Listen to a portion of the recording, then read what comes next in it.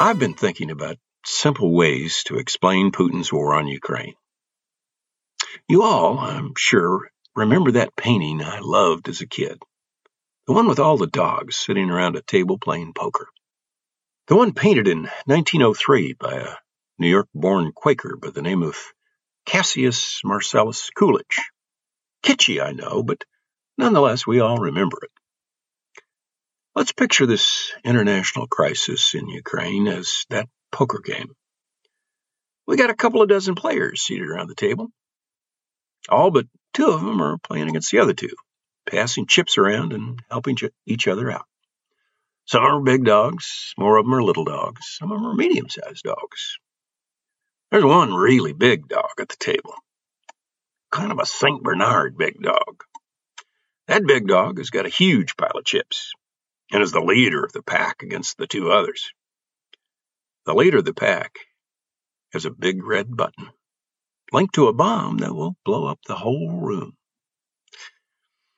Then there's a couple of smaller dogs in the big dog's pack. Maybe they're Cocker Spaniels. They also have red buttons, but their red buttons are smaller and hooked up to a bomb that will blow up part of the table, but not the whole room. Then there's a snarling, medium-sized dog, maybe a German Shepherd, smallish German Shepherd, who also has a red button to a bomb that will blow up the whole room. That snarling, medium-sized dog attacks the smaller player next to him to steal all his chips, all the while stroking that red button and threatening to blow up the whole room if the big dog and his friends do too much to help the attacked dog. Now, the victim dog is friendly with the big dog and his friends, but not part of the pack. Got the picture? The really big dog, the St. Bernard, is, of course, the U.S., with the world's largest economy and the world's largest military and a mighty big nuclear arsenal. The Cocker Spaniels, with the smaller red buttons, are Britain and France, with their relatively tiny nuclear arsenals. A snarling German Shepherd, medium-sized dog, is Russia, which, with only the 11th largest economy in the world, doesn't hold the sway of the big dog, but with its huge red button, holds a nuclear arsenal even bigger than the big dog. The attack dog, the victim, that's Ukraine, with a third the population of Russia, an army a quarter the size of Russia's, an air force a tenth the size of Russia, and no navy. The pack, especially the big dog, can destroy the medium-sized dog, but at the risk of the medium-sized dog blowing up the whole room. The pack snarls and circles the fight between the medium-sized snarling German Shepherd and the smaller dog, who's not part of the pack.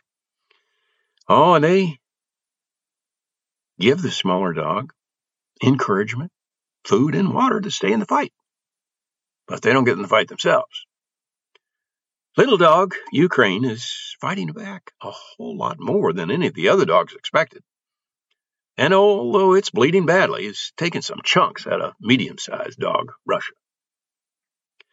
How do we get a leash back on the attack dog without attack dog slapping the great big red button that ends the game and the world?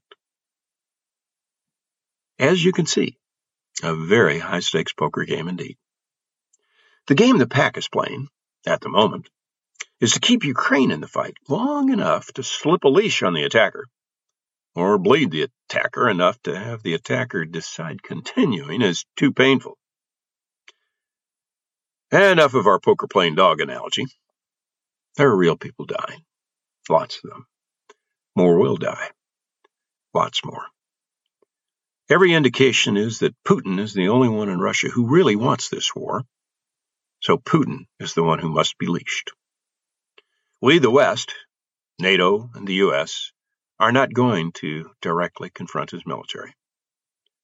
The risk of nuclear war is simply viewed as too great. Instead, we must indirectly confront him, so that internal Russian societal forces leash him. When will this happen? When Russian mothers tire of burying their sons. When wealthy Russians tire of having their yachts seized. When everyday Russians learn that Putin has lied to them, misled them, stolen from them. With the allegations of war crimes being committed daily in Ukraine, Putin will not, cannot back down. It will take blood in the streets of Russia to leash him. The blood has only begun to flow, and not yet in Moscow. This is Bill Enyard with Reflections from the River. You can email me at bill@BillEnyard.com. That's BILL@BILLENYART.com. Audio production by Tom Calhoun. www.paguytom.com. Thanks for listening.